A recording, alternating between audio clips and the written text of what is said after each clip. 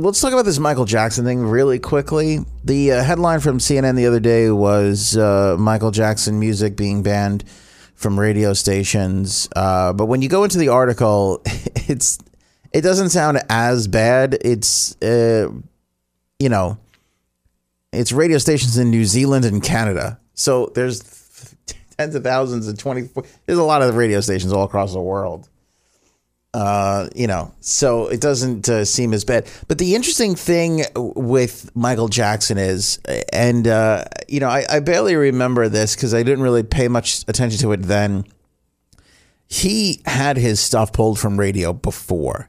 Like the last time these allegations against him really started to bubble to the surface again, I remember a lot of stations pulled up on Michael Jackson tunes. And it probably wasn't even a story. I mean, I don't even know if it was a story back then. And I don't even know if anybody would even cop to this. But as somebody who just like obsesses over radio, I can tell you and I remember specifically the weekend after he passed. I went to, I think it was Atlantic City. But anyway, I was on a long drive from Long Island to South Jersey. And as I do, I just kind of click around and just listen to all the stations and what's going on and what people are doing. And it was wall to wall Michael Jackson. And I remember thinking to myself, like, wow, it just goes to show you how it was more evident that he had completely disappeared from radio back then. Because when he died, everybody added him back into their playlist. I mean, everybody, even pop stations playing current music only were playing Michael Jackson after his passing. It was a very big deal. And then I feel like, since then it's calmed down a bit, and probably, your average adult contemporary, station probably threw in a Billie Jean every now and again. I would assume, or one of the big hits, and then, when I started to see this headline, I wasn't surprised. But then as you read it, it's like, okay, New Zealand and Canada. But I feel like the momentum is swinging in that direction that you're probably not going to hear a lot of Michael Jackson on any radio anytime soon. Now, it's easy for me to say we don't play Michael Jackson here on EHM, nor did we ever. On occasion, I would throw a Billie Jean on. That's a hell of a good song. And I really use it during the cover story mostly because every time somebody covers it, it's like a unique new twist to the tune, So, it's easier for us to comment on this. But, I don't know if Michael Jackson's really all that big part of a regular playlist anyways. I feel like he's really just kind of, not really been part of many playlists.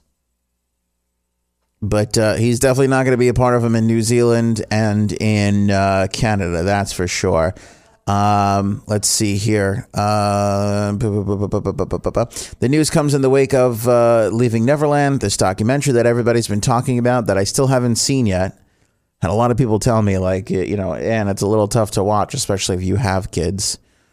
According to CNN, multiple major radio stations in New Zealand have stopped airing Jackson's music, including commercial broadcaster MediaWorks. Meanwhile, the CBC reports that in Canada, 3 major Montreal-based radio stations have pulled Jackson off air. In a statement, MediaWorks, Leon Ratt said, Michael Jackson isn't currently on any MediaWorks radio station's playlist. This is a reflection of our audiences and their preferences. It is our job to ensure our radio stations are playing the music people want to hear. NZME, a rival broadcaster to MediaWorks, told the New Zealand Herald NZME station playlists change from week to week, and right now Michael Jackson does not feature on them. Over the weekend, BBC Radio 2 was compelled to clarify to NME that it had not pulled Jackson's songs from the station's playlists. It followed what a BBC spokeswoman said was an incorrect report by The Times, and that was the case. The BBC said that it doesn't feature Jackson on the playlist because it's reserved for new releases. As for other tracks played, they said that they don't actually ban any artists from the air, adding, quote, we consider each piece of music on its merits, and decisions on what we play on different networks are always made with relevant audiences and context in mind. People are really not trying to pick a side through all this. Director Dan Reed's film Leaving Neverland focuses on testimony by Wade Robson, 36, and James Safechuck, 41, who both claim that Jackson sexually abused them when they were children. Let's see here. This is the rest of this kind of just trails into all that. So, again, the headline itself kind of carries more weight than the context of the article, which is normal for our social media day and age, right? But I would not be surprised if stations that did play Michael Jackson will pull the reins back on it a little bit. Now, I haven't seen the documentary. I don't know. I know I haven't seen the documentary, so I can't talk about how convincing it is. But again, in the Me Too era that we are in, there's a story every day about wrongs that were done years ago. I can't see, especially those type of stations that would play this to begin with. They do not like to make waves. So I can't see that continuing to be a part of the playlist. So I would gather that once again, Michael Jackson will disappear from the nomenclature of those 80s contemporary stations. The interesting thing is going to be if this sort of gets dragged on even further and makes its way over to Spotify and Apple Music and YouTube. Because if you think that we're not, headed towards that sort of a thing with R. Kelly, with Ryan Adams and all this kind of stuff, that's where this is going next. Because you have stuff getting pulled from radio stations. You have stuff getting pulled maybe off the shelves at Walmart or Target. I've seen that before. The next move is obviously going to be the streaming services. I'm sure we're going to be talking about that one day. By the way, just to update you on the Ryan Adams saga, we talked about him continuing to do that European tour. Remember? And people were upset that they couldn't get their money back and everything, and they couldn't believe it was still going on. And the venues, Royal Albert Hall, they were like, "Look, it's an independent promoter, and this and that, and blah blah blah." All those dates were canceled. All those dates were canceled anyway. And I said it. I said at the time, I was like, "There's no way the public pressure is not going to get this stuff canceled," and they've since been canceled. So there's your update on that.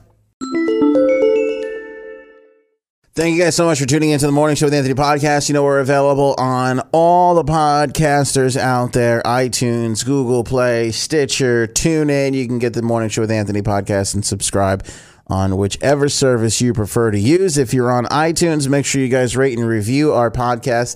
That helps us climb up the ranks a little bit. And of course, check out the home of the podcast. It's WEHM.com. We have a morning show vlog there as well. Tons of music news updated every single day, several times a day, and lots of great contests too, especially if you live in the New York area. We give away a lot of concert tickets to some amazing shows all throughout New York City, Long Island, and New Jersey. So go to WEHM.com and make sure you guys follow us on social everywhere. You'll see my personal links under the On Air tab. Just click on Anthony.